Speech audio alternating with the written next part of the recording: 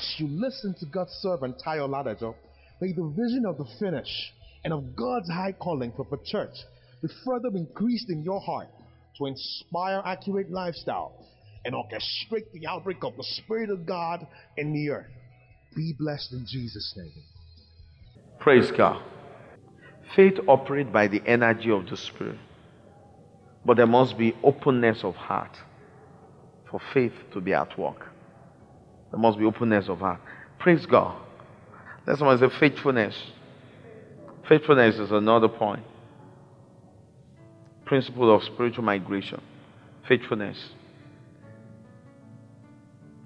We have to be faithful to God. We must be faithful to God through the pressure of the trial. Through the pressure of the trial. We must be faithful to God. We must be faithful to God. Our commitment to God, our devotion to Him must be unshaken. We must be consistent with God. Faithfulness. Oftentimes we always say faithfulness. You know, when the Bible talks about the fruit of the Spirit in the book of Galatians 5, you know, the Bible listed faith as one of the fruit of the Spirit. Is that right? Meekness, long-suffering, gentleness, goodness, self-control or temperance, patience. Is that right? When listing all the fruit of the Spirit in verse 22, the Bible says faith. Some people think it was a mistake. The fruit of the Spirit is what? Is what? Love. Do you know the fruit of the Spirit is actually love? It's not the fruit of the Spirit are as follow. No, the fruit of the Spirit is love. Then semicolon. The attribute of love, joy, peace, long-suffering, gentleness, goodness. And what? Faith. Faith is an attribute of love. So we can separate faith is a fruit of the Spirit. If you are in the Spirit, your faith grows.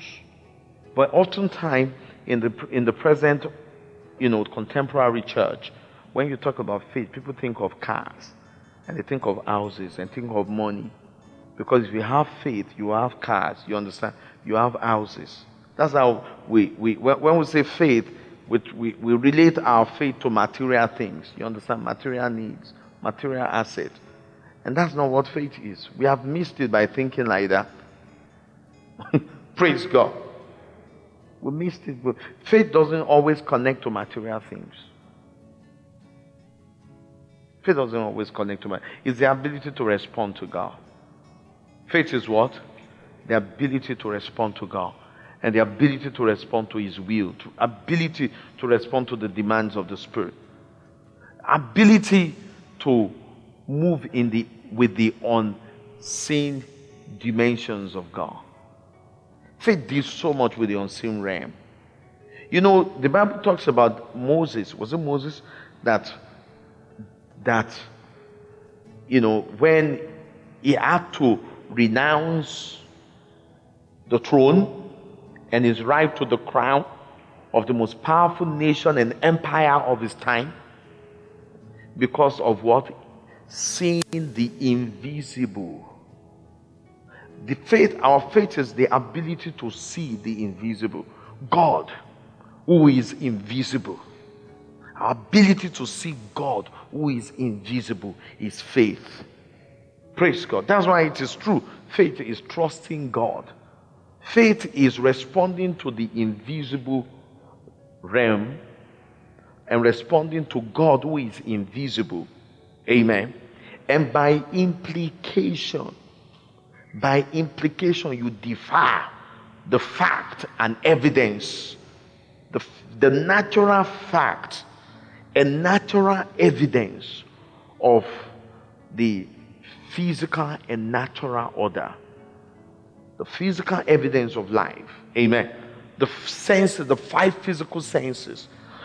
So oftentimes we say faith is not always reasonable, which is true. From that context, that doesn't mean that you see a bottle of poison, you drink it, you say it is faith, because faith is not always reasonable. That's not what it means. Amen. When you are responding to God, when you hear God and respond to God, and God open the eyes of your understanding, because you see God, you hear God, you see something which cannot be seen with the physical eye. Your response to that, amen. When things now begin to happen in the natural that contradicts that, your ability to trust God, who is invisible, sustains you, empowers you, propels you to take action against all odds. Amen. And that's the truth. That's what faith. So faithfulness is as a result of faith. We become loyal to God. So faith produces the fruit of faith. Is loyalty, is faithfulness, is consistency, is conviction. So faithfulness is as a result of faith. So our ability to hold on to God against all odds. And that's what God is telling us. When the goings go tough, when it seems there's no way out for us, we've got to be strong in God and be strong in faith and hold on to God. If we will possess the kingdom, it's not going to come on bed of roses. Our faith will be tested.